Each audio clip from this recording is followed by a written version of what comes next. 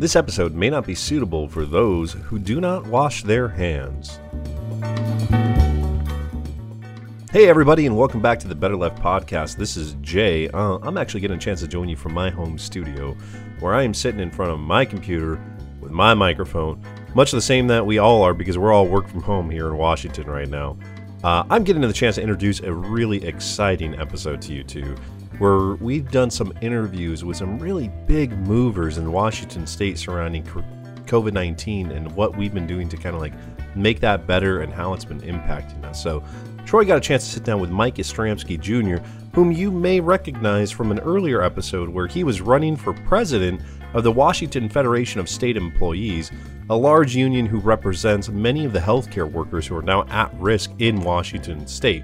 We got a chance to bring him back online to talk about COVID-19 and how it's been affecting his union and what he's been doing to fight that. We also got a chance to sit down with another podcast pal, that's Mike Ferguson, who is working in the stage and lighting space and is talking about the GoFundMe kind of charity fundraiser that he's put together to help support those in need. So we got a chance to talk with him and how that's been affecting people as well. So we're really excited to bring you this episode. As always, we work very hard to represent real people and the voices of real local people as much as we can. So we're really excited. If you like what you hear, make sure you go ahead and like and subscribe on this podcast. Give us 5 stars and just make sure that you help us bring more voices to the forefront of the discussion. So again, this is Jay. Thanks for listening, and I hope you enjoy our interviews.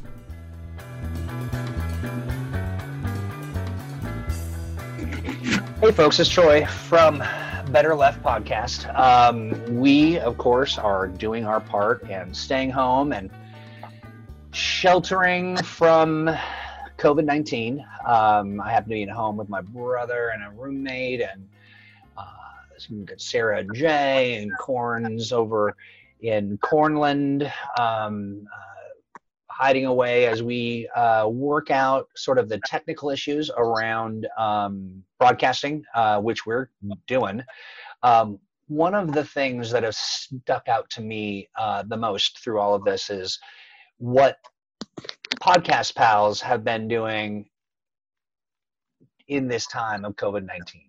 In this unprecedented situation in our world and in our entire world, it is really a bizarre time. And I tend to look to my friends and people that I know and our friends to help me make sense of this. And one of those folks is Mike Yastrzemski Jr.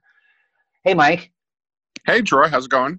It's going really good, in so much as we are all trapped in our homes and wondering what is next. Now, Mike, for those of you who, Mike, I think you were on our 23rd episode where we talked about the fact that you were running for president of AFSCME, Council 28 WFC. Did I do it right? Correct. Yeah, that's right. Yes. And so you were running for the position of president, and lo and behold, I'm not going to say we had anything to do with it, but right after our show and all your hard work and all the stuff that you did, you were elected. Correct. Yeah, we had our convention early October. That's where we had the election, and yes, I won first ballot majority vote. So, wow. Well, we've been meaning to catch up with you and chat. This was certainly not the way that that I had hoped to. I mean, who knew? Right. But the spread of COVID-19 has the coronavirus has a particular impact on the work that you do. Can you explain a little bit about AFSCME and WFC and why the COVID-19 virus impacts you particularly close to home? Right. So as people may or may not know, if they've listened to the earlier podcast that I was on, AFSCME Council 28 WFC, we're the employee for state workers for public sector employees here in the state of Washington. So with that, our members are any state agencies, right? So you have your offices of unemployment, of DSHS, but then also your big medical facilities, your Harborview, your University of Washington Medical, Western State Hospital, Eastern State Hospital, and so on and so forth. So with that, our members are dealing not only with the virus like everyone else in the rest of the state is, but for instance, our Employment Security Division are the people who process unemployment claims.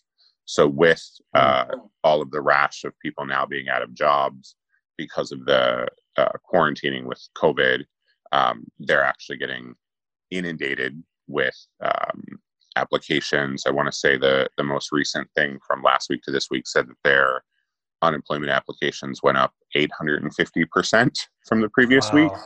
So they're still doing that work, and having to be creative around how to telework and all of that sort of stuff to still get everybody's stuff processed so that bills are being paid, all of that. And then, right, of course, the really big thing, again, is, like I said, Harborview, UW Medical, Western State Hospital, Eastern State Hospital, and the other healthcare facilities that we represent, being obviously Harborview, UW. Those are where the first handful of cases showed up and are continuing to show up. And you have the 24/7 state hospitals that are in a particular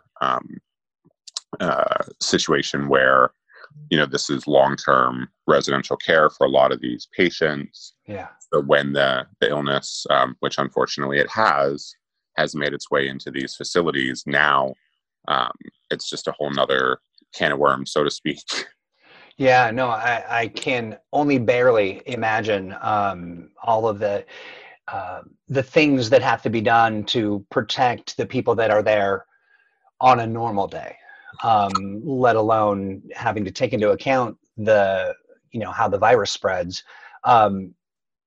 Couple questions. I want to talk about this first, and then I want to move into sort of your first signs and how you saw COVID-19 kind of impact the people that you're representing. But we're seeing a lot of stuff on the news about healthcare workers and the absolutely superhuman hours that they're putting in, and the lack of PPE, personal protective equipment. Is that right? Correct. Yes. Correct. And so, how bad is it? How bad is that? So that's definitely been a major issue. As we know, the PPE issue is a nationwide shortage, right? Yeah. And there's a whole lot of different reasons for that. There's, of course, the panic hoarding that went on when this first broke. Right. But even prior to that, it goes back to more of a systematic issue of, we as a society, we hadn't adequately prepared for something like this where we would need stockpiles. So, you see stories now about various companies and organizations shifting what they're normally producing into producing some sort of PPE. Locally, there's been a bunch of distilleries, for instance, that are making hand sanitizer, things like that, which is great that they're doing it now. But again, I think that it kind of shines a light on the fact that we should have had more to begin with. And I think I would love to give credit. I don't know who the person was who said it. I happened to see this quote online that I shared, but it just sounds, it was great to me with what's going on, where it said that a crisis like a pandemic doesn't break society. It just illuminates all of the things that are already broken. Yeah. I want to know who said that too, because it truly, I was just like, yes, those are the words that I've been seeking. It really does kind of lay bare where where the deltas are between providing the service and where those holes are. And it's pretty stark. It's when you look at what we're trying to accomplish and how many times people on the progressive side of things have spoken about readiness for this kind of thing. Right. And to not be there and to see it just kind of roll through and expose these places where people are made even more vulnerable. Exactly. I mean, you think about with what's been going on with this, again, we were just talking about the healthcare workers, but again, as an overall society, the fact that we have a gigantic population of people who, by not working, by missing one paycheck, are potentially facing homelessness, right? Right. The fact that we don't have, a lot of people don't have access to medical care. The fact that we don't have enough trained medical professionals or hospital beds to treat the amount of people who need medical care. The fact that we don't have, adequate childcare options for people, or right. Again, food service, food insecurity. Many of the kids all of these things have existed for forever in our society, not new right? problems. But it's just but now this type of situation again is what is making people stop and actually pay attention and realize, like, oh wow, yeah, this is a big problem. So in a weird way, and not to sound too Pollyanna, my hope is that when all this is over and whenever we get back to whatever our new normal is, because I don't believe that we're ever going to get back to say what normal was in January, right? Yeah. I don't think that we can go back to that. So whatever our new normal is, I do hope that people are looking at what's going on right now and incorporating that into our new normal, so that we actually do have a society that looks out for every person and takes care of every person, and actually, is proactive around things like this potentially happening, so that we can be ready to jump into action as soon as something like this comes up. It does. It does really. It's frustrating in the sense that all of the folks that are the most at risk. We're talking people who are on the verge of losing their homes, like they were one paycheck away. I mean, heck, I am one paycheck away. I mean, this is indiscriminate in the sense that there are a lot of people on the edge and we knew it, and it wasn't this wasn't the thing that I thought would be, who thought pandemic. Right. I even say it and I feel like, are we in a movie? Is this what's happening here? It's surreal, to be sure. But now we're in this position where people of all ages are getting ill. And it's, there are definitely some folks out there, and younger people perhaps. I think it runs the gamut of, crosses through all generations, where there are just people who are very American. This isn't going to stop me. I'm gonna bootstrap my way through this, and it literally is out of our control. There's no bootstrapping to be done except to stay home. Right. And that's a bitter pill to swallow as somebody who is so close to what's going on in the healthcare sector. What's happening? What are some of the stories you can tell without crossing any of the lines or worrying about violating any kind of HIPAA, any privacy laws or any of that? Talk to me about what's happening. So again, like in a lot of places, we have people, our healthcare workers, while they're scared, understandably, a lot of them, they don't know what's going on. I mean, I don't know what's going on, in the sense of information is rapidly changing. You get different directives from DOH and CDC almost daily.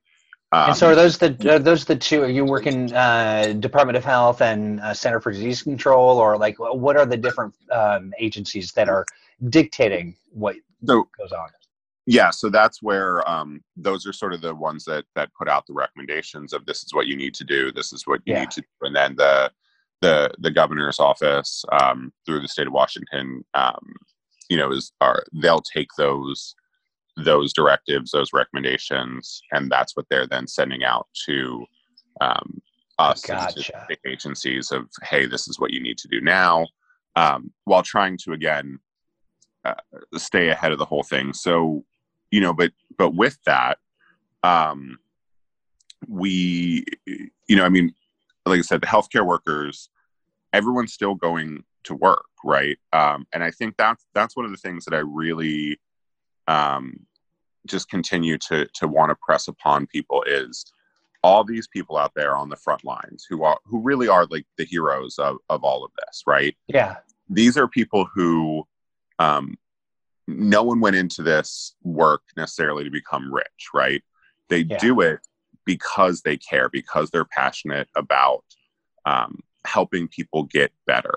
And they remain, committed to doing that and committed to their safety, right? Of the patients, but also of their coworkers and themselves.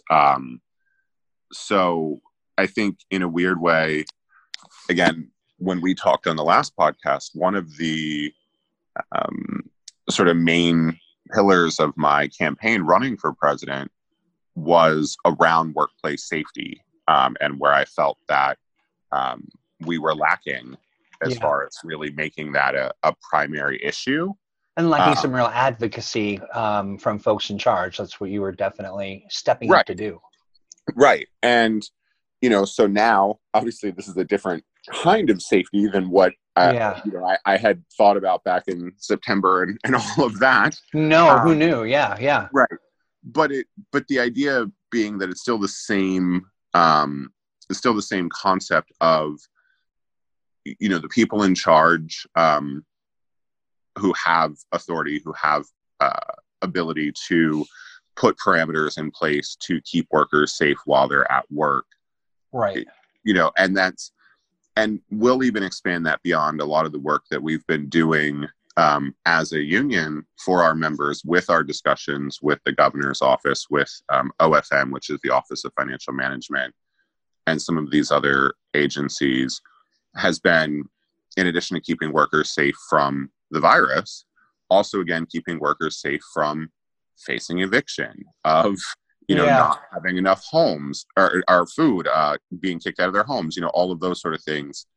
Because they're really sacrificing everything to work. Yeah. And understanding, and this is where it's funny, you mentioned earlier about, people being American, right? We have this very rugged individualism within America. Like you said, that whole bootstrap and all of that, right? Yeah. But what you're seeing here, with the people working on the front lines, is actually what I think is a much better representation of what America should be and can be, which is that solidarity, collectivism of understanding, I have a job to do, so I'm going to come in to do that job. But also in doing so, not only am I serving my patients, but I'm also serving my coworkers and my colleagues, because we're doing the greater good. Yeah. Right. Yeah. So. Yeah, that's a very good way to sort of, it helps me, it gave me chills, the notion of, you do have people who are like, I'm not washing my hands. And I mean, literally, just like, this is, all blown out of proportion. And then you have people who are fighting and getting sick and fighting for people who are dying because they want to save lives and stop the spread. Right. Well, I'm interested. So in as a passionate advocate on behalf of the people in your union and people in general, because it's just how you are. I don't think that you, as a person, I don't think you become a psychiatric social worker just because you're kind of just trying something out. Right. It's kind of part and parcel of your personality and your commitment to humans in general. When you are advocating on behalf of the healthcare workers, what are you running into? Like, what are the issues that aren't being taken care of? So I can give you the general, and then I'll give into a little bit of specifics. Okay.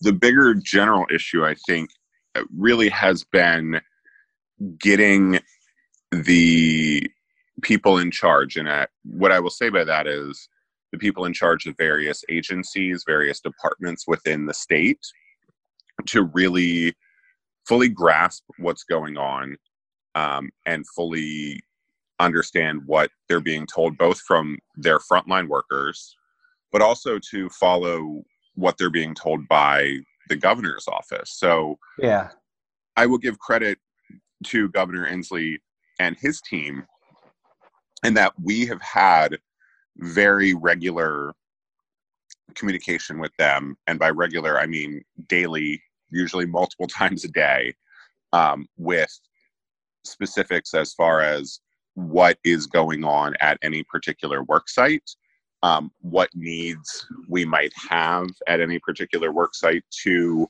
continue people doing the critical work of serving the public that they're doing while also being safe. And his office has been extremely responsive, and has been really good about trying to get out ahead and putting out recommendations and directives as far as what needs to be done. Where the holdup or barriers have been a lot of times is then getting those agency heads to implement those things that they're being told. And, I think in some cases it's a question of if they truly understand what's going on. I think in some cases it's a question of possibly ego, if you will, of not wanting to accept that their method isn't the correct method, right? Like they come in with, no, I know what to do. I'm going to do this. Well, that's not okay. So it's not so much that they are disregarding the directives because they don't believe that it's important, but it's that they have a better idea.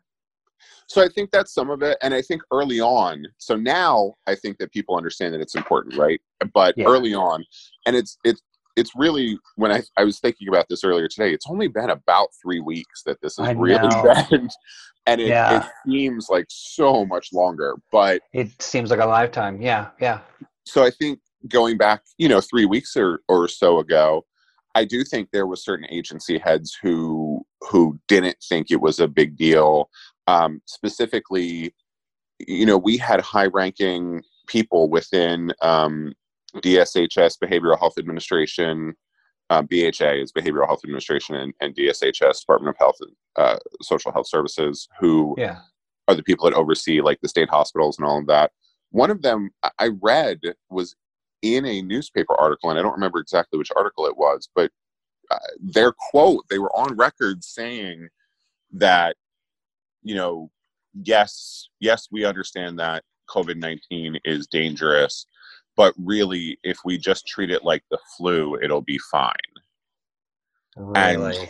And that to me right there shows a really fundamental, again, misunderstanding of what we're dealing with. Because first off, it's not the flu. We don't have a vaccine like we have for the flu. We knew then, and we know even more now. It's way, way, way more contagious than the flu. Way more deadly than the flu. Yeah. And you can catch it repeatedly. Right. And I think but I also think that statement is again a better symbol of what we see, again, even outside of the COVID-19 coronavirus issue, which is the people often who are in charge of a lot of these agencies are so far removed from the people doing the day-to-day work in these agencies. And even more so from the people who are being served. Right. that they simply just don't get it. And I don't think, again, I always try to assume positive intent with people, so I don't want to think that it's maliciousness. I think that it's legitimately they just haven't done it. They haven't been on the ground floor in a really long time, and in some cases they've never done it on the ground floor, so they don't truly understand what people are facing. Gotcha. So they are of a particular leadership that sort of ends up sort of at a particular level and never really having gone through the ranks or understood kind of what frontline workers are facing.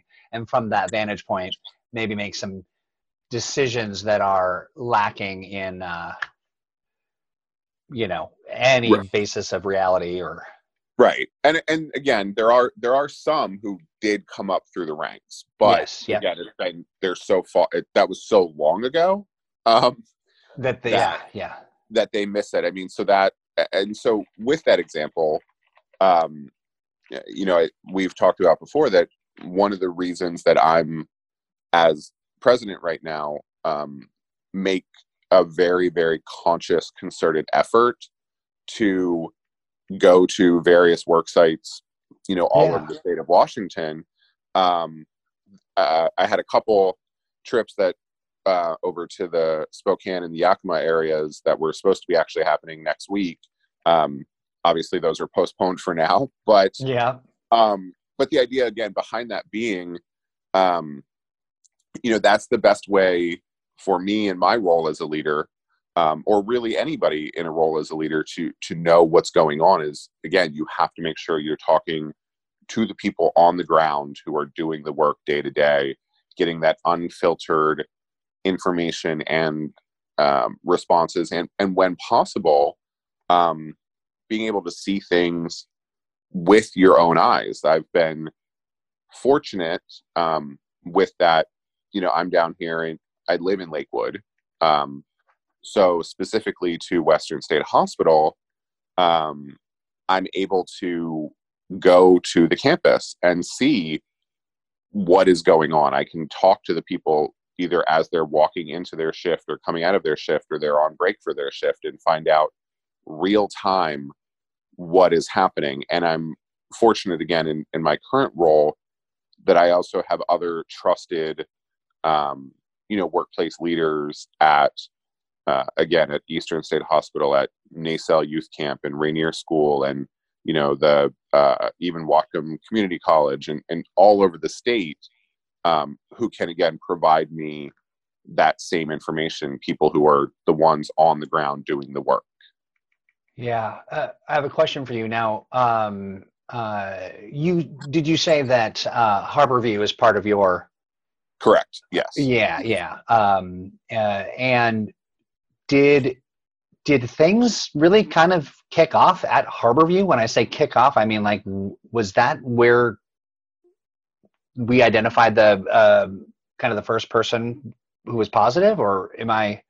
So I believe the first positive, and I'm not exactly 100% sure, but I believe the first positive may have been at a different hospital in the greater Seattle area. Okay. But the majority since then, with that initial wave, were coming through Harborview, and I know Harborview was the one sort of leading the way on the initial research around it. Yeah.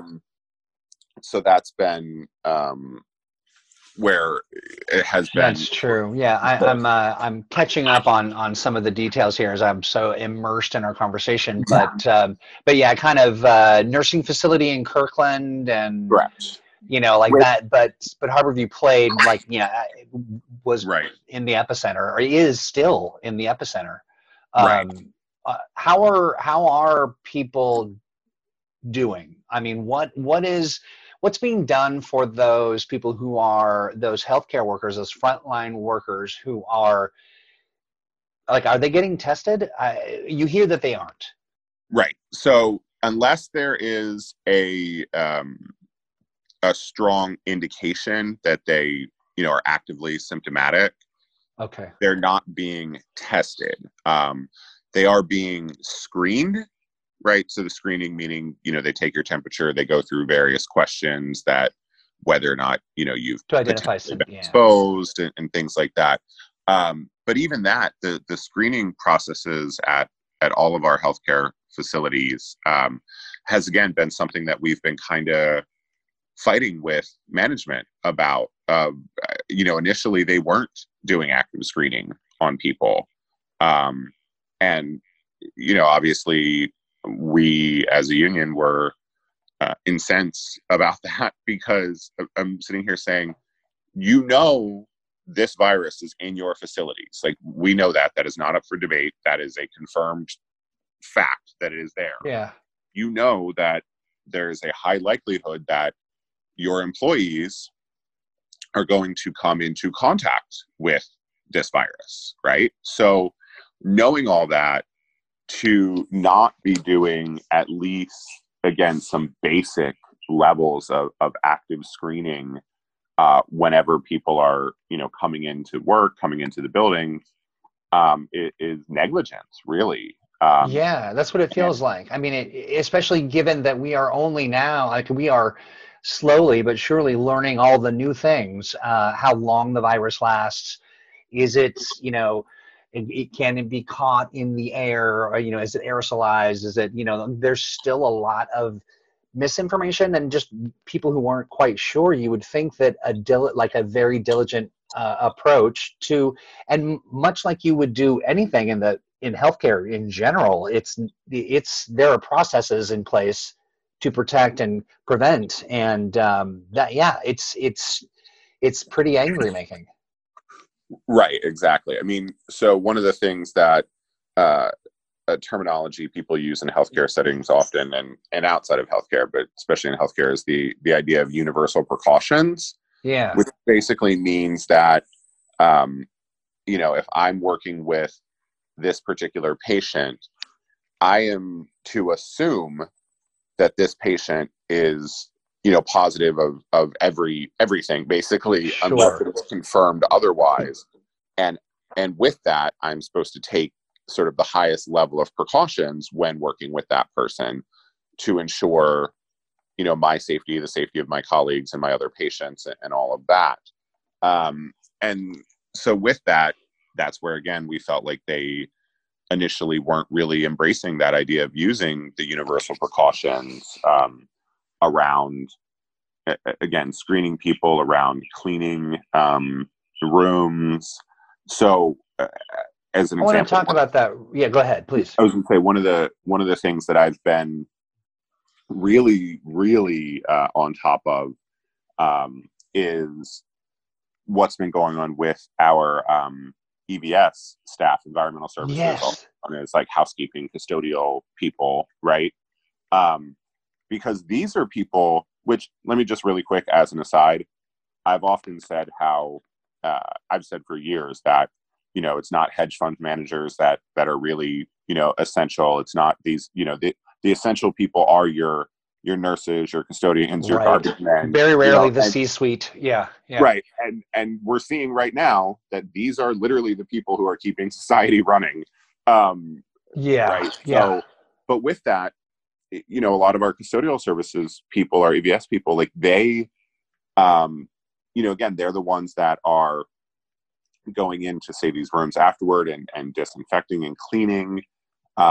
So, we've really had to be on top of management, again, to make sure that they're getting appropriate personal protective equipment, that they're getting the correct chemicals needed to clean, that they're getting the right training on how to use those chemicals, because there's certain cleaners that, the second you spray it onto a surface and you wipe it off, it works. There's other ones that you have to say, let sit for 5 minutes, and just various things like that. So having, again, that's going to be your frontline people. One of the things that we were really, really upset about going back to Harborview was one of the early on, one of the first fatalities around this COVID-19, the staff who worked with that person, the ones who, again, did the basic, the cleanings, all that kind of stuff. Again, the custodial staff also. They found out that they were working with a COVID-19 positive patient who died when it was on the news. Oh Management my God. did not tell them. And Mike, my stomach just dropped. That is right. So that, again, that's been one of the big fights that we've been having a lot with management, again, across every agency, is also the transparency with the communication. I think, again, going back to talking about people who are so far removed, I think a lot of managers, either, the people at the bottom, either they don't need to know, or, they're not smart enough. Or some kind of risk mitigation or something. On. Right. Yeah. Yeah. Various reasons. But, my case has been from the beginning, like, no, you need to be open and transparent with people. Again, with what's going on, people need to know. And when you need to distribute that information as quickly as you can, because not doing so is, again, what leads to what we were talking about before with, people being scared and sort of a panic thing, and certain people maybe not believing the information that comes out. Because, I mean, think about it. If you're saying, well, I'm lied to by this person, or this person's withholding information from me. So then when they do come to you and give you information, well, if their track record is that they're not a credible source, maybe, it's less likely that you're going to believe what they're saying. And if they're not giving you information at all, then your mind's going to start wandering and saying, well, maybe it's this, or maybe this bad thing could happen. Sure. Or maybe it's all a hoax. Right. So I was going to say, I think that as a greater public health idea, this is where, again, upper management really, that's their part, is if they want to, is they need to get that information out to help keep the public calm and keep the public informed, so that we're not, having people, again, panic buying toilet paper and bullets and all of the other things going on. And Mike, I have a question for you. So in the midst of all this, had been hearing about, like, we had done I want to say it was a month and a half ago. We had County Council member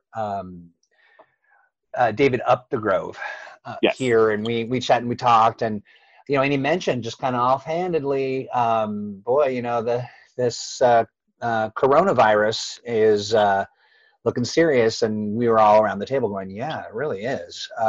And I had a trip to Nashville on my way back, left Nashville just in time for, 8 tornadoes to hit. And it was just a bleak scenario. So we dodged that, but and we're just gutted, because it literally happened right where we were staying. But on the way back home, on the way back to Seattle, is when things started to get, the CDC started to say things that you don't hear unless you're watching a disaster film.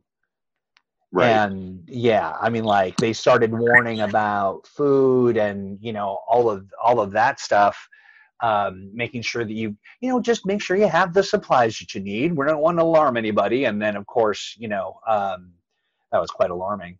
But not enough so that it really baked into people's head, because even people that I know, even people that I am related to, I was like, hey, this is getting serious. And my question for you, given your unique perspective on what's happening in Washington State, specifically the healthcare workers and just the spread and how that's impacting patients, when did you know that this wasn't a drill?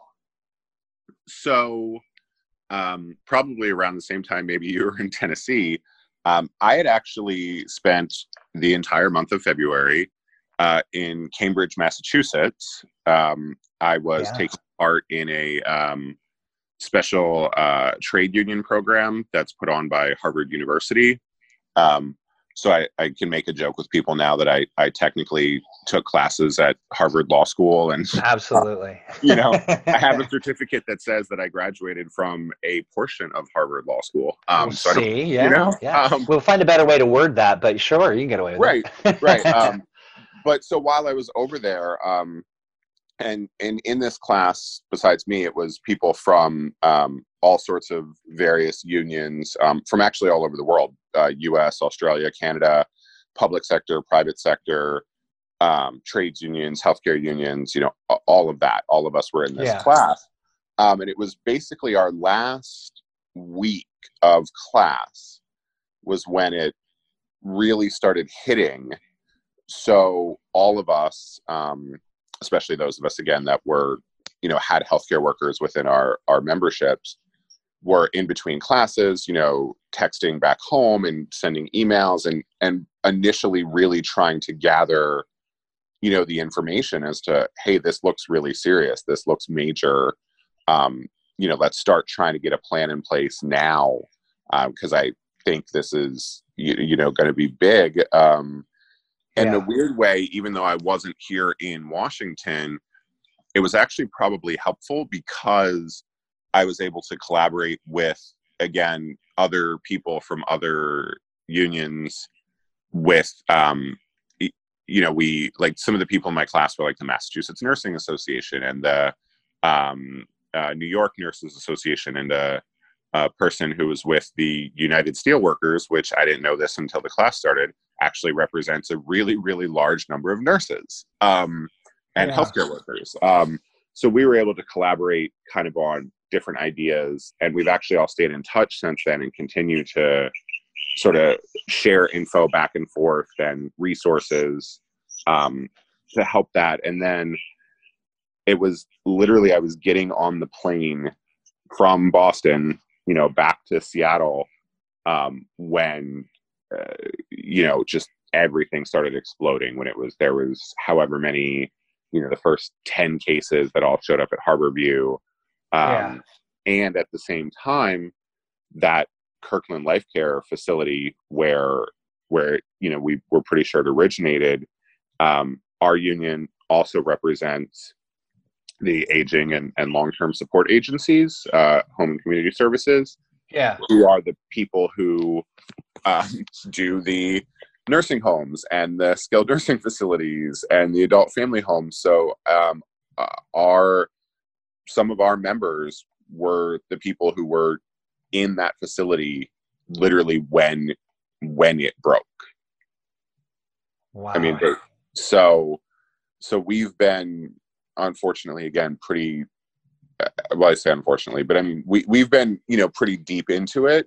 But yeah, I mean, and honestly, going back to saying it's only been 3 weeks, from the time that I touched back down, you know, at SeaTac Airport, to right now as we're talking, from the time I wake up to the time I go to sleep, you know, 7 days a week, it's just constantly, you know, dealing with this of getting information out to our members, of again, working with whatever we need to work with to keep people safe, to figuratively, you know, putting out fires at this particular location, you know, and, you know, either talking nicely to certain agency heads who need it, or, you know, I definitely haven't made friends with some public officials these last couple weeks. Sure. You know, but that said too, you know, I was very candid with a particular one who got a little bit offended and said, you know, but don't you think you're being a little bit harsh on me, and yada yada. And I said, you know, I don't work for you. I work for, I am responsible for the members. Like, that's who I work for. That's who I'm going to fight for. And you know what? If you were actually doing your job and being responsive to your workforce, we wouldn't be having to have this conversation right now. So good for you. I mean, do you find those conversations surreal? I mean, do you find them, is it does it feel good or does it feel bad? Like, are they Um, correcting, or are you just saying, you calling someone out who is, is there redemption ahead for these people? there is. I mean, again, it's a mixed bag, right? Because there are a lot of people who simply just didn't know, right? Like they didn't, they weren't fully understanding what was happening, and who have been really receptive to talking and collaboration, and then shifting course when they can. And then there's always going to be a handful of people who are just going to dig their heels in and double down and keep trying to say my way is the best way. And those people I'm gonna continue to be on top of and be a pain in their ass, so to speak. Because that's what needs to happen. And my style, since I've been elected into this position, and my style really for dealing with any person even prior to being elected in this position, is if you want to have an adult conversation and be collaborative, while we can work towards the same goals, that's ideal, right? That's where we all want to be. And that would be my preference too. But that said, again, I have a responsibility to over 40,000 employees of the state of Washington, to make sure that stuff is done correctly. And if you're not doing that, and you're not having those adult collaborative conversations, and you're not being truthful, or what have you, then if we need to fight, not physically, by the way, so just so I'm not going around, I'm not beating up punching people out heads, right? But but in the figurative sense, like if we need to fight, if that's what needs to happen, then that's what needs to happen, and that's what I'm going to do. Mike, I wonder, do you take a moment to think about what it means to hold the line? And when you're holding the line against the spread of a virus and against we're talking, of course, people working in the medical field are confronted hour by hour, day by day by, life and death circumstances. But this is something else. This is literally the things that are happening on the front lines. And this is, by all accounts, it's a war.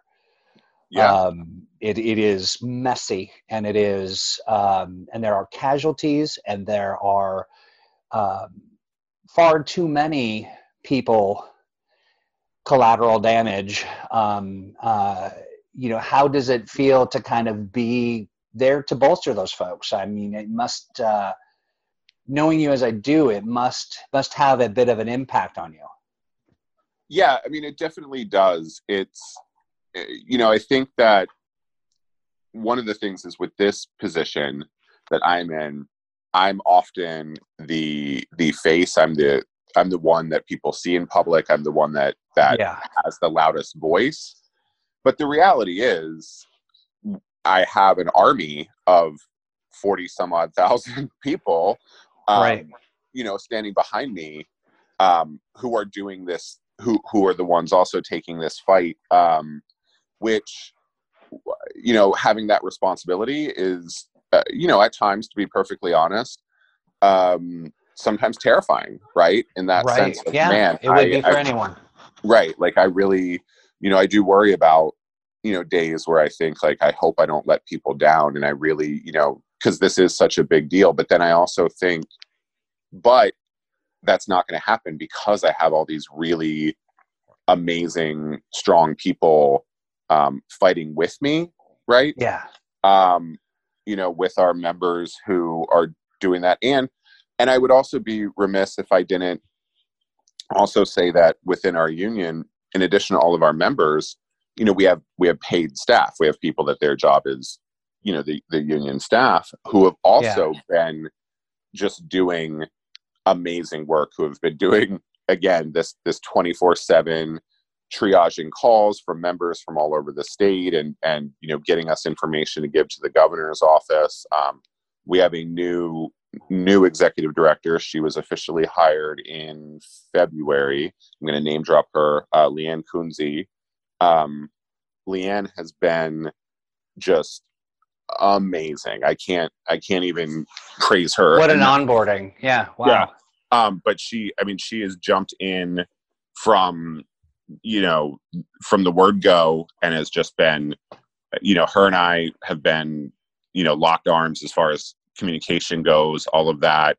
And she's been working all sorts of stuff with, again, the governor's office and all the other chains that need be, and has just been, again, I don't even have the words to say her and the rest of the staff, what they've been doing to keep this fight going, as you said, in the war has been nothing short of amazing. And that's, again, what the days when I'm getting a little bit tired and I'm getting a little bit burned out, I'll take my nap, I'll do what I need to do. But then I also see, I look at the work that they're doing and the work, again, all of our members on the ground are doing, and that, it inspires me and gives me that energy to really keep going.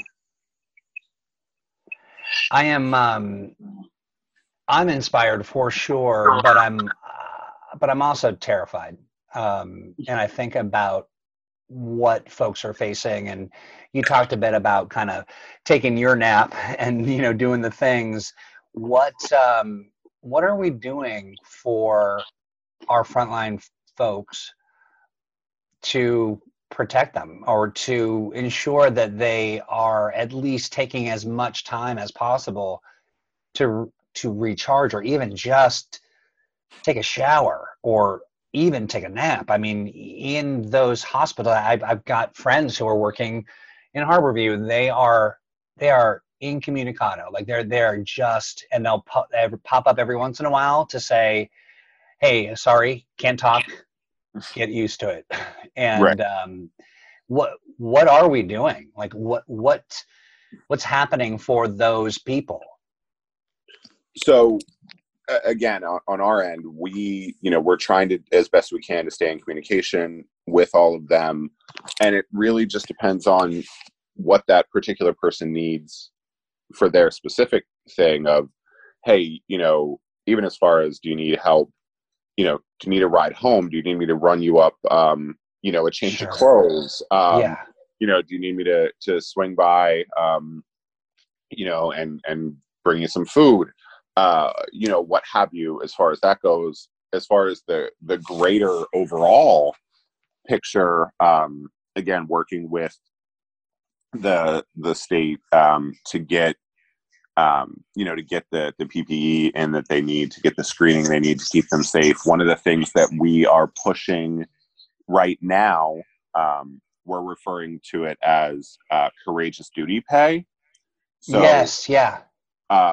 People have used the term, hazard pay or things like that.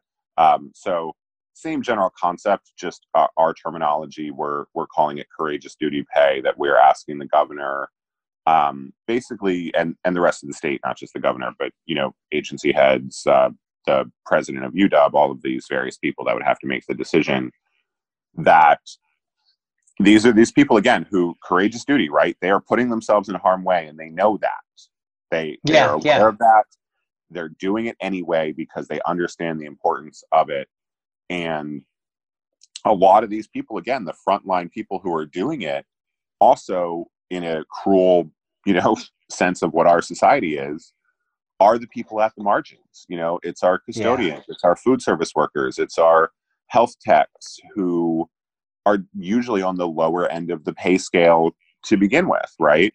There's also a level that a lot of those people tend to be women or minorities, so again, societally marginalized groups. So what we're saying is, these people who are out here on the front lines doing this incredibly, incredibly critical work to keep our society functioning, we're asking that all of the frontline workers be provided the courageous duty pay to at least, help offset some of kind of what they're putting themselves and their families through. I mean, that's the other certainly is we have people who, are either not able to see their families, or maybe are simply afraid, are not going home right now because they don't want to possibly bring this horrible virus into their household and infect their spouse or their, children or what have you. And I think the other reason that is also important, that courageous duty piece, is the reality is you're going to see more and more frontline workers getting sick. Like that's going to happen, right? Yeah. And aren't we right now kind of entering into that window of time when some of the first infected, maybe not knowing, because we're just now learning, like, the loss of smell and is it the loss of smell and taste? As far as I know, yeah, that's the most recent, the smell and taste. Yeah. But so that first wave, or the second, even maybe the second wave of people getting ill, right, is going to be happening right around now, right? It's been about 3 weeks, 2 weekish or so. They said incubation period. Yeah, so we're probably right in that window. So as that starts to happen too, one of the things that's a big issue in healthcare in general, again, even before this came on, is staffing shortages, right? So you're going to need that extra sort of incentives too, hopefully, to help mitigate some of that. Maybe even attract some more people in to get them doing the work, because that's the other thing is too, not to sound alarmist, but this isn't going away next week. No, and honestly, if there was a time to sound alarmist, this is it. So I think that's the other thing that we need to be conscious about is, again, talked about the staffing shortages within healthcare settings and the equipment shortages and all of that. We need to, we should have, again, built up that capacity beforehand, but since we didn't, we need to extra ramp up that capacity right now, because absolutely we haven't hit that peak, that crest yet. So that's that is alarming for sure, but it is what's going on in the world today, mind you. But when we think about just the Pacific Northwest and all the things that are going on here, so do you see the next big focus, or the next big area that we ought to be focusing in, is care for frontline workers who have been exposed, who will, by dint of nonstop, the fact that they're working in a hospital, and then they're burning the candle at both ends, they are they're compromised. Their immune systems are compromised, so they're just not getting sleep. They're not taking care of themselves. And then, so do you really see us kind of approaching that point of crisis, as far as running out of people who will be well enough to get the job done? And are things being done to mitigate that at all? So the first part, I hope not. I think that, and then that's the second question, is, are things being done to mitigate that? A little bit, but not enough. So if we don't do more to mitigate that issue, then yes, question one, we will be at, I think, a crisis level of staffing or lack of staffing, right? So that goes back to, again, what we've been talking about tonight, is providing these workers, with the equipment and the tools that they need to, as much as one possibly can, stay safe, stay well, so that they continue to work. They can continue to work, and then also, like I said, getting people trained up and out there on the ground to do the work as quickly as possible. I really feel like kind of how you look back to the Great Depression, and they had the oh my God, I'm blanking. I'm sorry, but whatever it was called, the public works thing, to put the people New Deal. back to work, saying, yeah, it's part of the New Deal. I forgot the exact title, but whatever it was, I'm saying, like, we need you to help pave this road, or do this or do that, right? I think this idea now, I think it's kind of an area where you should do the same thing of saying, okay, we understand that for however long this crisis ends, but even when it's over, or however long it goes on, but even when it ends, we don't have enough healthcare workers in this country to do the work that needs to be done.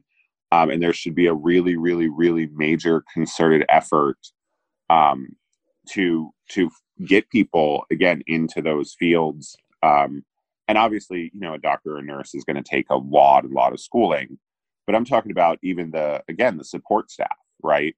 Yeah. The people who are your health techs, or your people who are, again, your custodians, that you can train those people up in a shorter period of time to do the work that they need to do to support, your medical doctors and your RNs and all of that. Absolutely. And I think what you were thinking of, perhaps, and I'm a little up to my eyeballs in COVID-19, but I think you were thinking of the Civilian Conservation Corps. Yes. Yeah. And that is exactly. I mean, we've talked about, through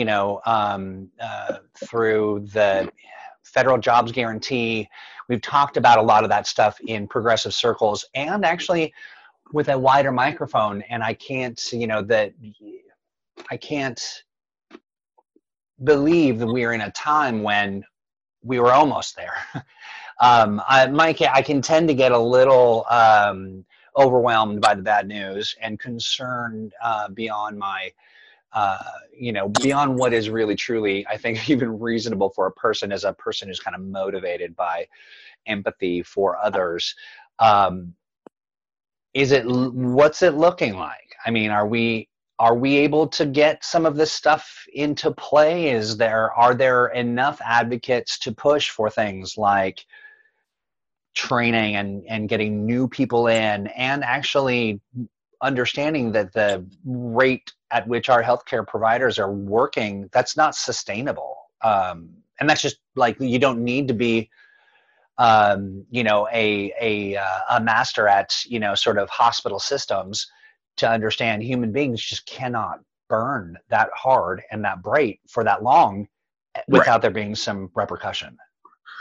Right. So, this is a point, this really is, I think, a critical point in our society, where we finally have to say, are we a society that cares about human beings and human lives and the overall society? Or are we a society that cares about the very wealthy and the very rich and the very elite and screw everybody else? Right. And that's where we're at. So your question of, is there enough advocacy? Is there enough people out there to push it? Yeah, there is. I really believe that, because I talk to them every day. Right. Yeah. And not even just in Washington State, and not even just in the United States. Again, the people that I've talked to, that I've met through the program in other countries. So there is that strong kind of undercurrent, the working class, so to speak, the regular folks, right? Solidarity, if you will. Yeah. Like we're all seeing that right now. Like, this is our lives. We know it. We've known it for a while, but it's getting more and more and more energy behind it. And I really think that we are at a tipping point in a society where we have shown, this has, if nothing else, has shown that sort of the old way, the bootstrap capitalist, I got mine, screw you type mentality that we have pushed and glorified for so long is not sustainable. It's just not. It's failed us. Yeah. It has failed. And so I do believe that now is the time for people to continue being those really, really strong advocates of saying, no, if we want to continue to exist as a society, this is what we need to do. Because, when push comes to shove, Jeff Bezos is going to die just like you and me, right? Right. His billions of dollars are not going to save him from eventually, at some point, expiring from this earth. Right. you know, so try as he may to invest in whatever. Yeah. I mean, right. And so that idea of, and, you know, understanding that as a functional society, again, I keep saying, all these job classes, all these people that we have pushed to the margins, you know, the people who pick your fruit, the people who, yeah, you know, again, who clean your streets, who drive the buses, who clean your homes, who clean your homes, right? All of these people that society has kind of ignored, thrown away, looked down upon. Again, we are in this crisis now. These are the people who are getting us through. These are the people who are keeping society running. Yeah. Right. So now is the time for those people to stand up, and for people like me who are in a position where I have a voice for those in those jobs that don't necessarily have that same loud voice, to use that voice to stand up for them and say, like, hey, you know, person in charge here. I was trying not to curse. I know we can, but I'm trying not to. I hear you. Yeah. Something I'm working on for my own, you know, personal growth. Yeah. But, you know, hey, person, like this guy over here, this woman over here, you know, deserves respect and deserves to be able to see a doctor and have a solid house to live in, and all of the things that, you know, come with the fact that they're the ones keeping our society going.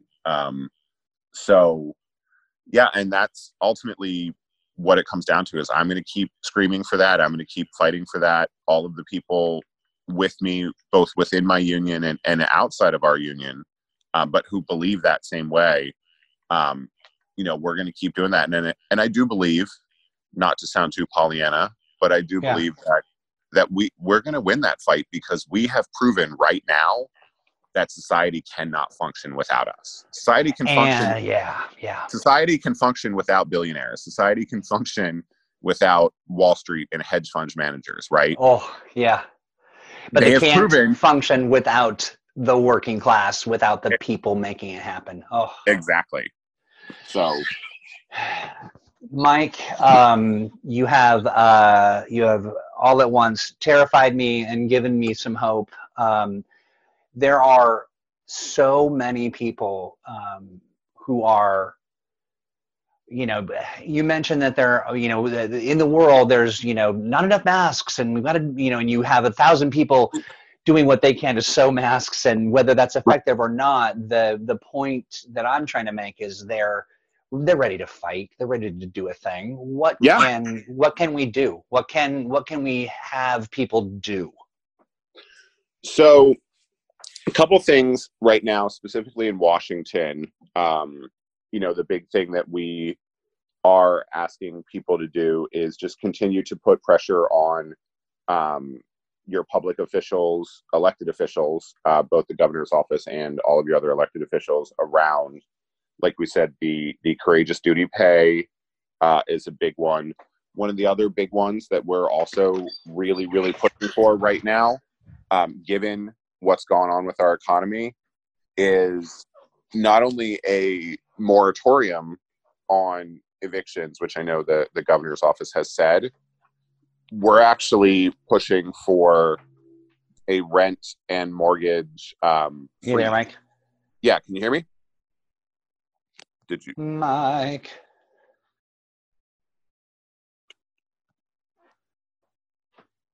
You muted me. Did I mute you? Yes, you muted me.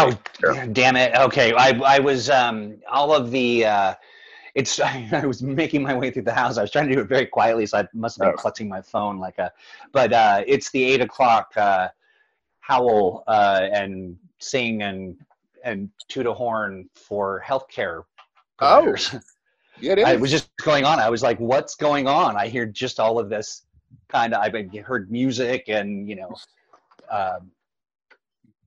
yeah, which, you know, I love actually seeing stuff like that too. Like that, like you were saying, like that shows that people want to be part of the thing, right? People get it. Yeah. They want to help. They want to support however they can. Right. And now I cut you off right when you were talking about, you said the governor, and then I was ensorcelled by the siren song of my neighborhood. Right. So we're saying the governor has put in the eviction moratorium, which is good, but we actually think that it doesn't go far enough. There should actually be a freeze on rents and mortgages for the time being. Yeah. Reason being is because an eviction moratorium is great, but all that means is you owe double rent next month. Right. So and that means relief for both landlords and tenants. Right. So if they say mortgage and rent, right, then exactly, then it helps both. So those are really, kind of the big asks right now as far as the activism goes. And then the other thing, and this is going to sound really probably naive, but I think is probably the most important thing, is regardless of who you are, regardless of what job you are, regardless of where you live, if you are hearing this podcast, the most important thing you can do is not be an a-hole to other people. Understand that right now everyone is struggling. Everyone is really doing the best they can. And I can tell you that me personally, the last couple of weeks, as burned out as I've been, as tired as I've been, doing all sorts of stuff, I'll come home and I'll go through my 850 emails that I got in the last 3 hours. And all of that. And there'll be one in there that just is from some person, in some cases who I've never even met, who just says, hey, I saw from my friend's Facebook or this, what you're doing out there and what you guys are trying to fight for. And that's awesome. And thank you.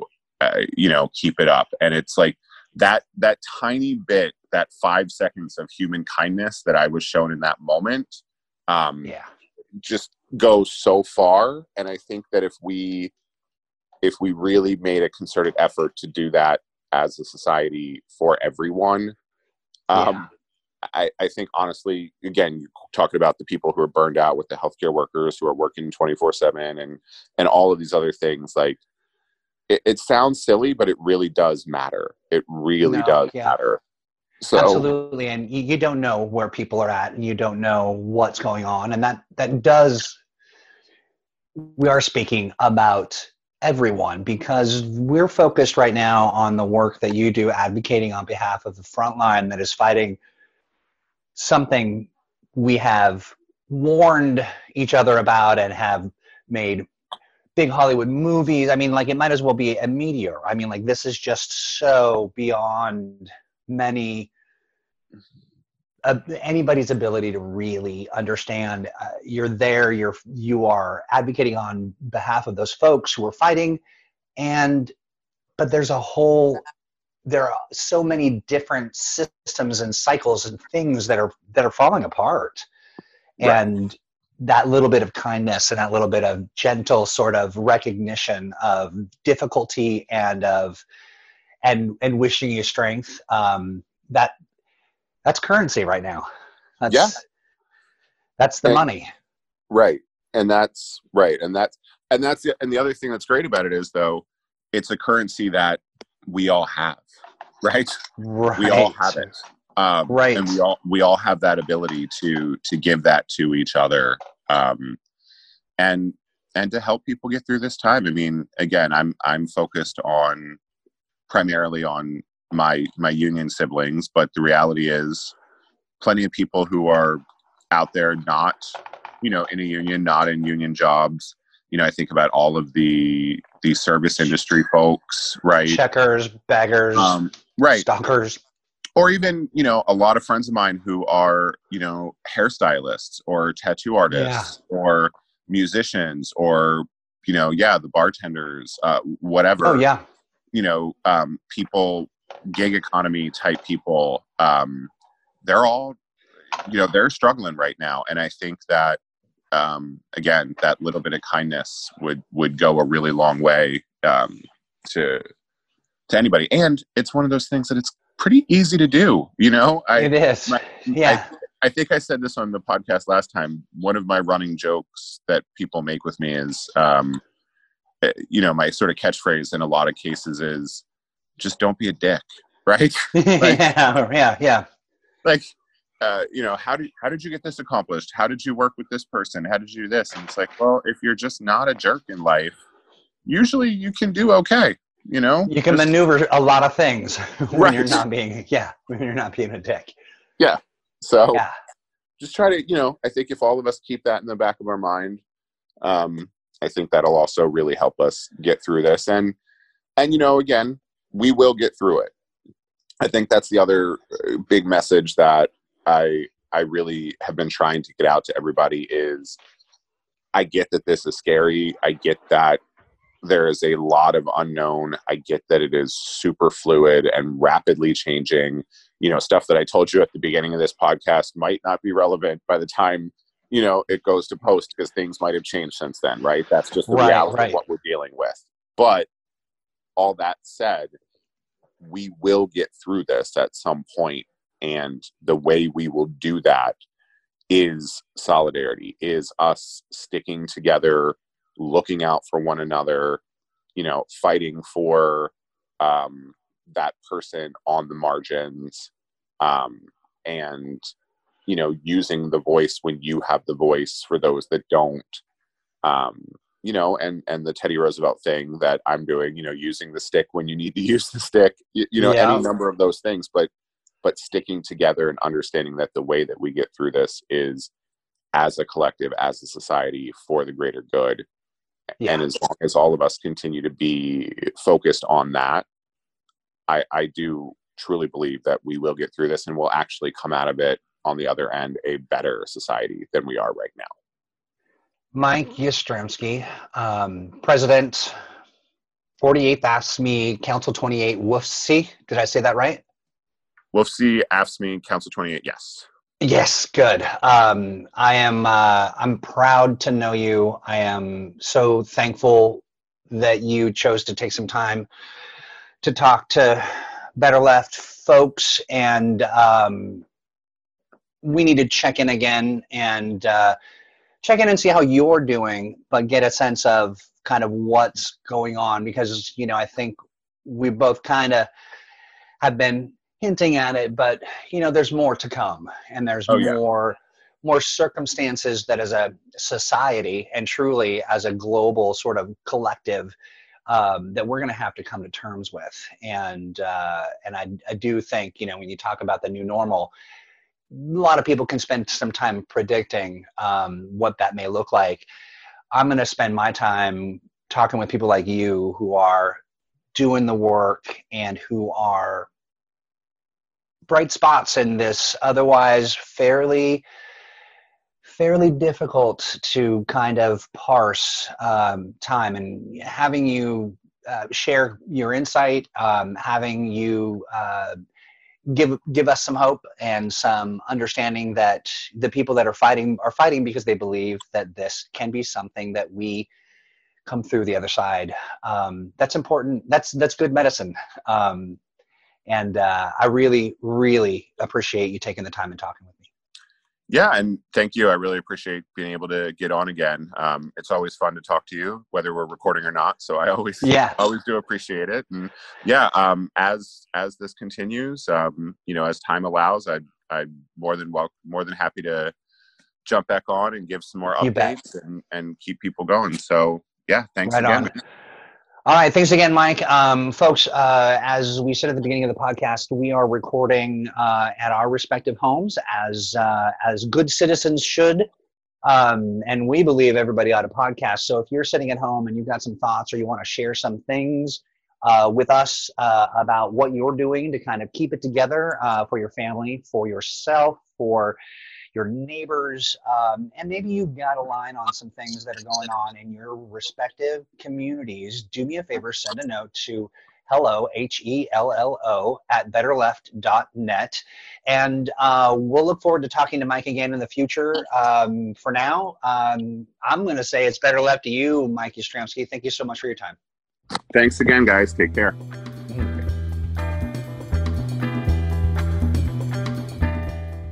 Wow, what a great interview that Troy had with Mike there. It's always incredible to me to listen to how passionate these people are about other people, about making sure that other people are cared for. And we need to make sure we're doing the same thing. So don't go out and support them. Stay home and support them. And give them whatever you can. If you got extra gloves, if you got extra face masks, if you just are finding some way to help make sure that you can lift that load a little bit for your neighbors, I think that goes a long way. Help where you can. I think that's the most important thing. Speaking of people who help where they can, we got another great interview on deck for you today, and this is with Michael Ferguson, another fantastic friend of ours, somebody who worked on Sarah's campaign and has just contributed so much. He's once again helping other people out by helping fundraise and ensure that they are going to have the resources they need to survive and pay for their family during these difficult times. We don't think about lighting people. We don't think about staging people all that often because they're behind the scenes. But these are such critical people in making sure that the stuff that brings us entertainment gets made. So listen a little bit. Michael will explain to us what's going on and what he's doing to help support that movement. Thanks again for tuning in to Better Left. We hope you're enjoying what you're listening to.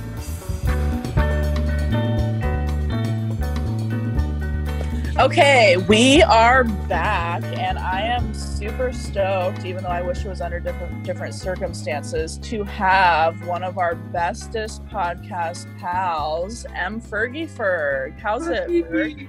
Oh, we're hanging on. Yeah, sorry, we're not here. Yeah. I mean, spirits are high, but the future is bleak. I'm smoking a lot more weed, that's for sure. So spirits are definitely high.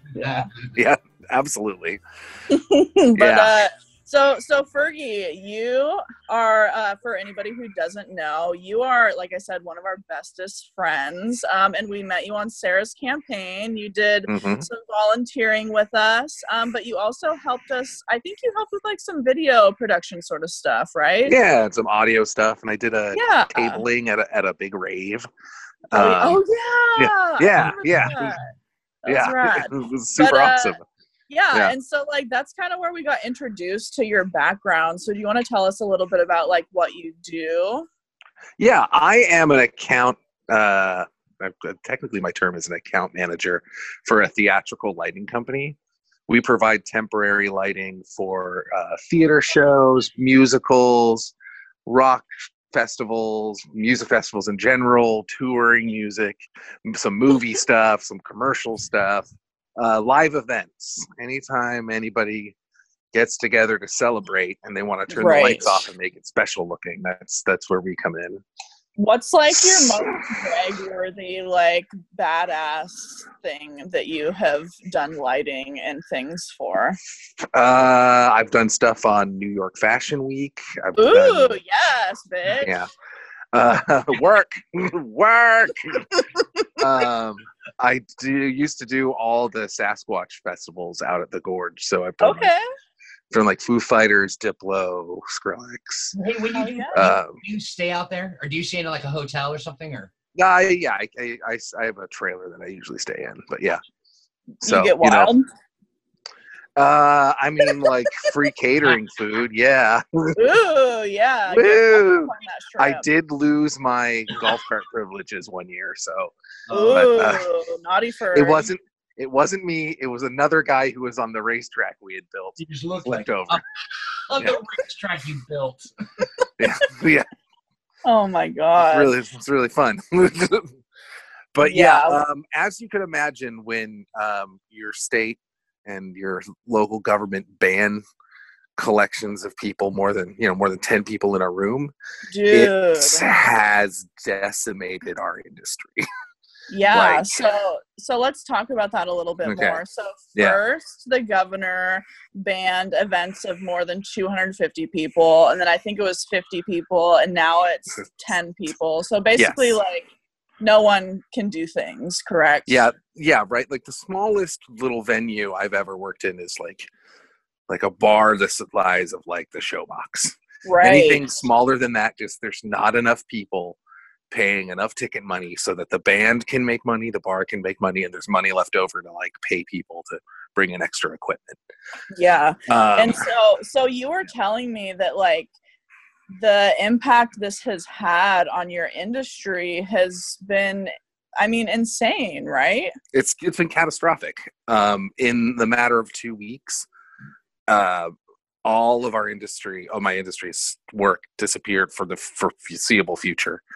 I'm thinking it's going to be about a year of work just gone, because the last thing they're going to do, I mean, our bread and butter is large arena shows and festivals where tens of thousands of people get together, and that is going to be the last thing that the band is going to be lifted from, because, well, that's just the worst. That's the fastest way to spread a disease. Totally. No, and you were saying earlier, like, you guys have been out of work even before, like, restaurants. Yeah, we started losing. Corporate clients became nervous 2.5-3 weeks ago, and started canceling events. We were doing a big Apple launch, the first Apple launch outside of the Bay Area. My company was doing one in London, and that canceled 3 weeks ago because of fears of COVID-19.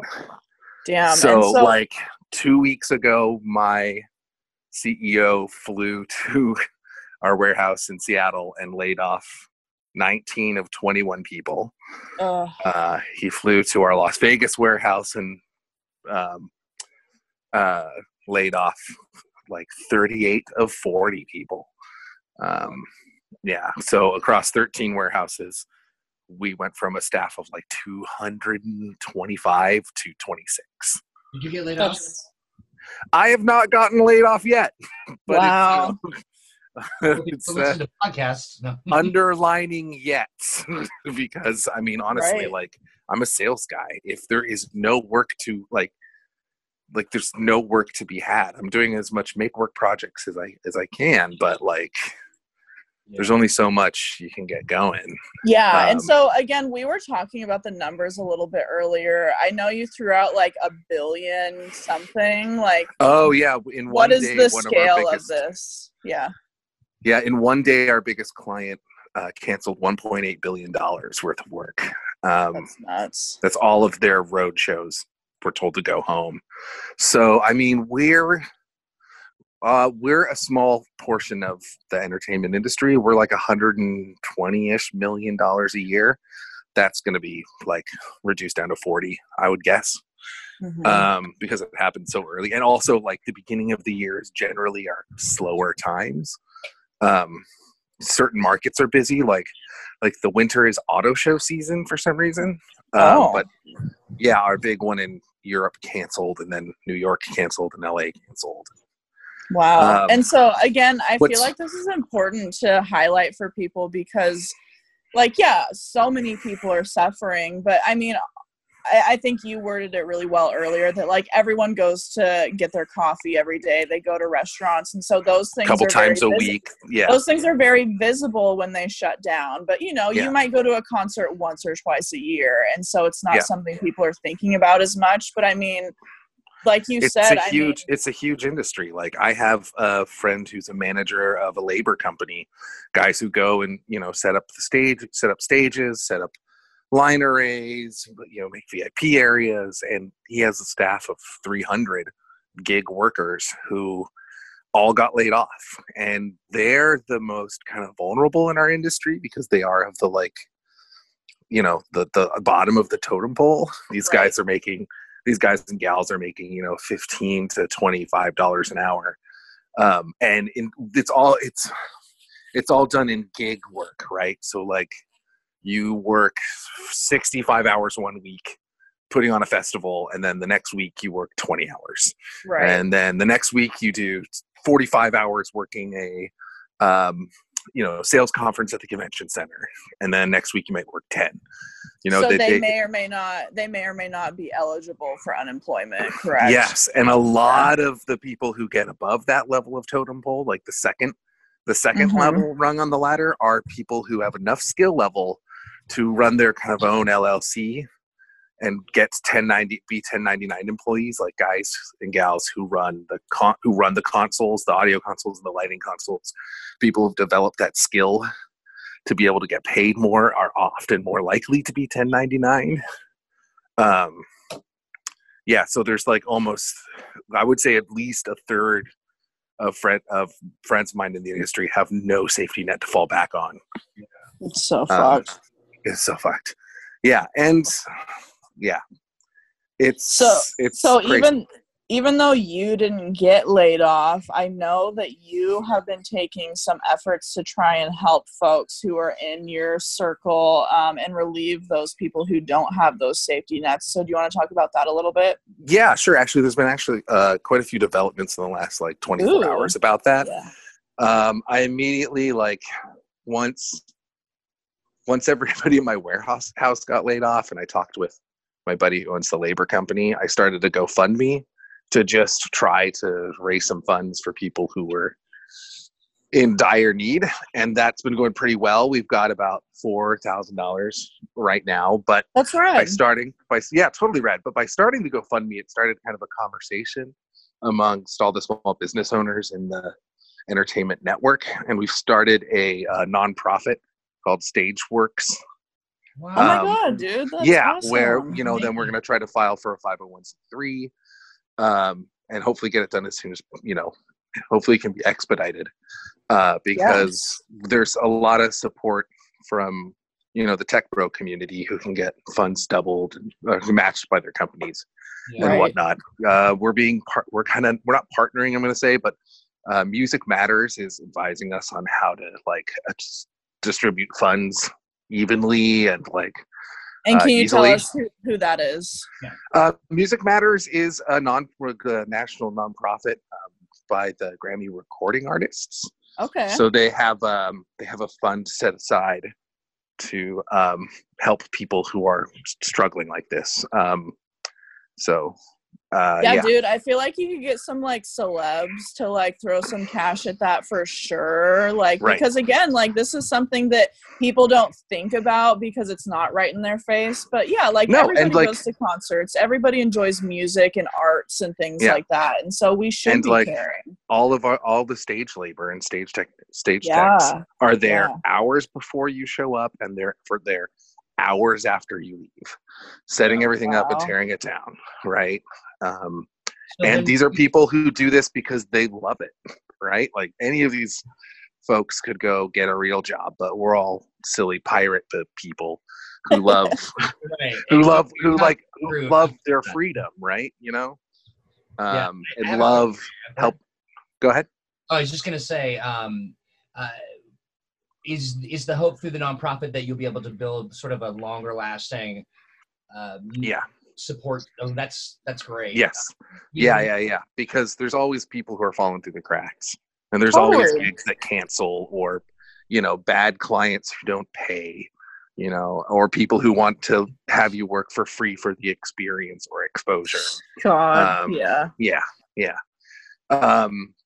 and if we can build a fund to kind of be a safety net, that would be fantastic. But I mean, right now in my GoFundMe, I have $50,000 worth of requests for people who needs funds, and it runs the gambit from I'm not going to make my mortgage of $3,200 to I just need money to feed my dog.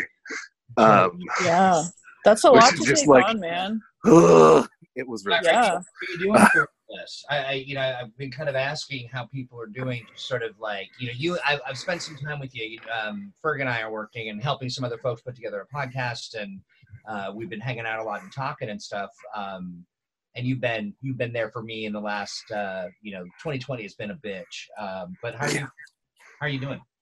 I mean, it was shocking to hear that all of my warehouse workers are no longer around, because I normally work from home, but when I do go anywhere, I go to my warehouse.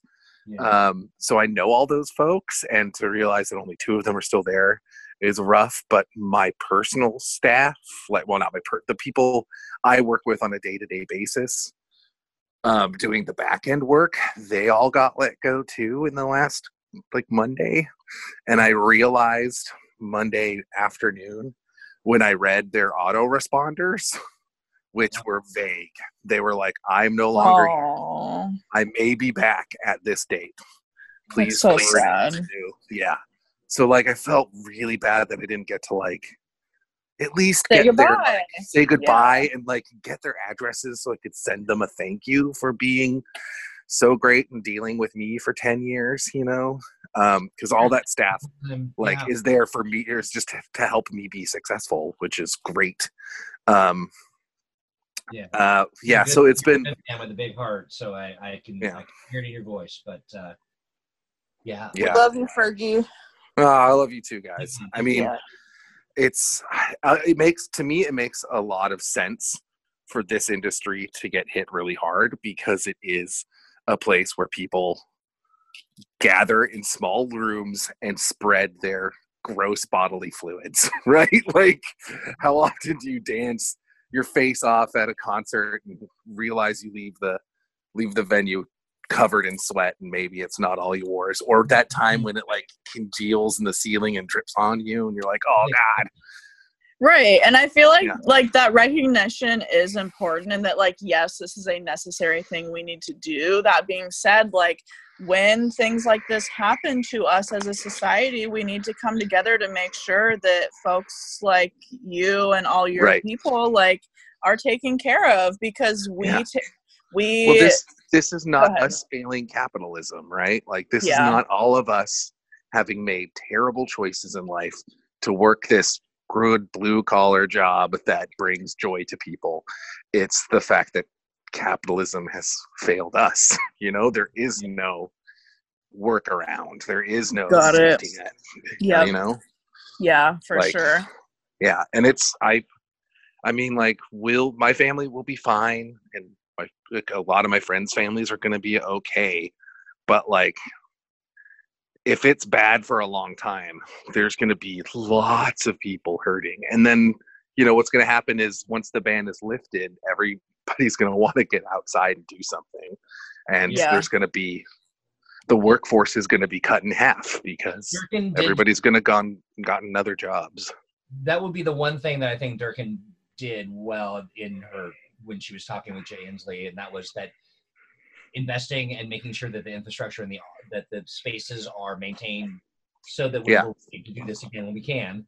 That you know, we'll be able to do that. But you're a good man. And like, anything we can do to help. You know, we've got a couple projects coming, like spooling up to just keep some people working, and provide some entertainment to people. Because I don't know about you, but I've watched everything I've wanted to on Netflix. Yes. And I listen to all my podcasts, and I'm getting really antsy because I like being with people and hanging out. And, you know, I'm an extrovert, so I like feed off of the energy of other people. And I just feel sorry for my family, because I must be so annoying to them right now. You and Sarah should have a phone call. I feel like you could get some good talks out for sure. Yeah, absolutely. Some screams. Yeah. Fergie, thank you for joining us. Do you have anything else you want to add, Trotty? If we could put my GoFundMe in the show notes, that'd be really helpful. Yeah. Awesome. Yes, Thank you so much. We will make sure everyone knows how to donate, and also again, just like, if you had a concert that you were going to go to that was canceled, or like a show, whatever it may be, like, if you are able to donate the amount of that ticket price or to the GoFundMe, or you know what, if you can't donate the whole price, how about just that bullshit Ticketmaster processing fee got returned? Just that, like, anything would really help, because there's a lot of people hurting. I mean, like, well, a lot. I'm excited about a couple things. Ferg and I are working with some folks to put some podcasts together, and we're thinking of our own kind of weird, silly thing to do.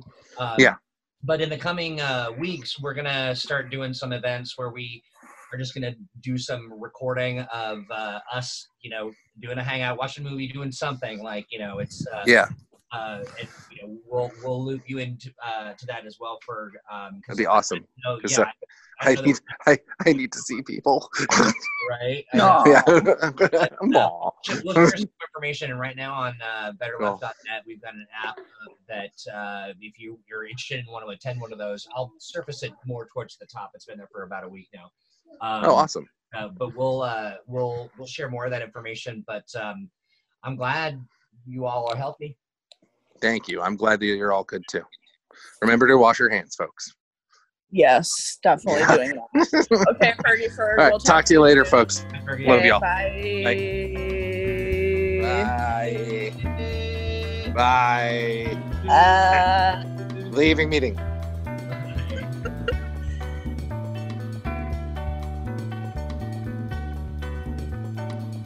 Yet another amazing interview with Michael Ferguson. Cannot believe the good work that he is doing just to make sure that other people get to survive and other people get to actually be cared for. That's the kind of thing that we all need to be doing. So, look around you, look at your family members, think about what you're able to help out with, and just make sure that you are doing everything that you can to help out your neighbors and your friends and your family and the people around you. We get through this together. That's how that happens. We get through this through mutual aid.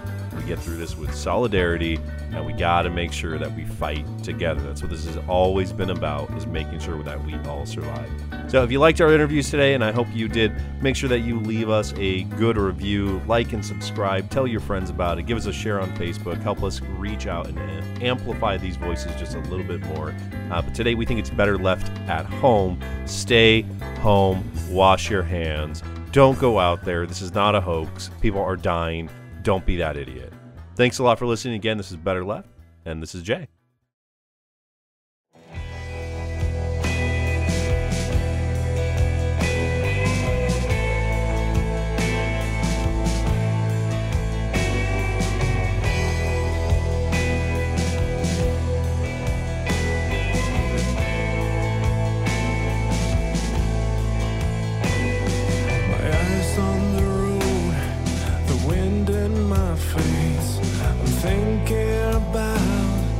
Last words you said, stars light the sky, they guide us, my friend. Now that you're gone, they're no longer there. I can't stop daydreaming about you. I don't seem to know what I'm after. I learned from the best to hold on to nothing.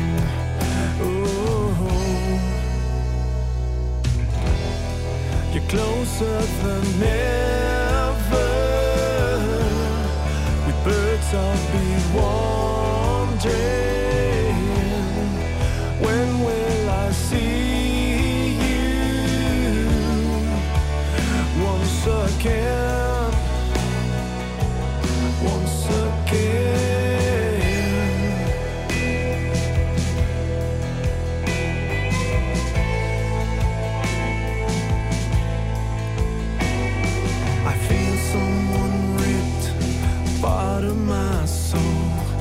Desert and storm, I wander alone. The sun will come up, the flowers will bloom, the rivers will flow, and we'll meet again soon. Our memories together are golden. I wouldn't change them for nothing. I learned from the best to cherish the moment. Oh, you're closer than ever. With birds I'll be wandering. When will I see you once again? Once again.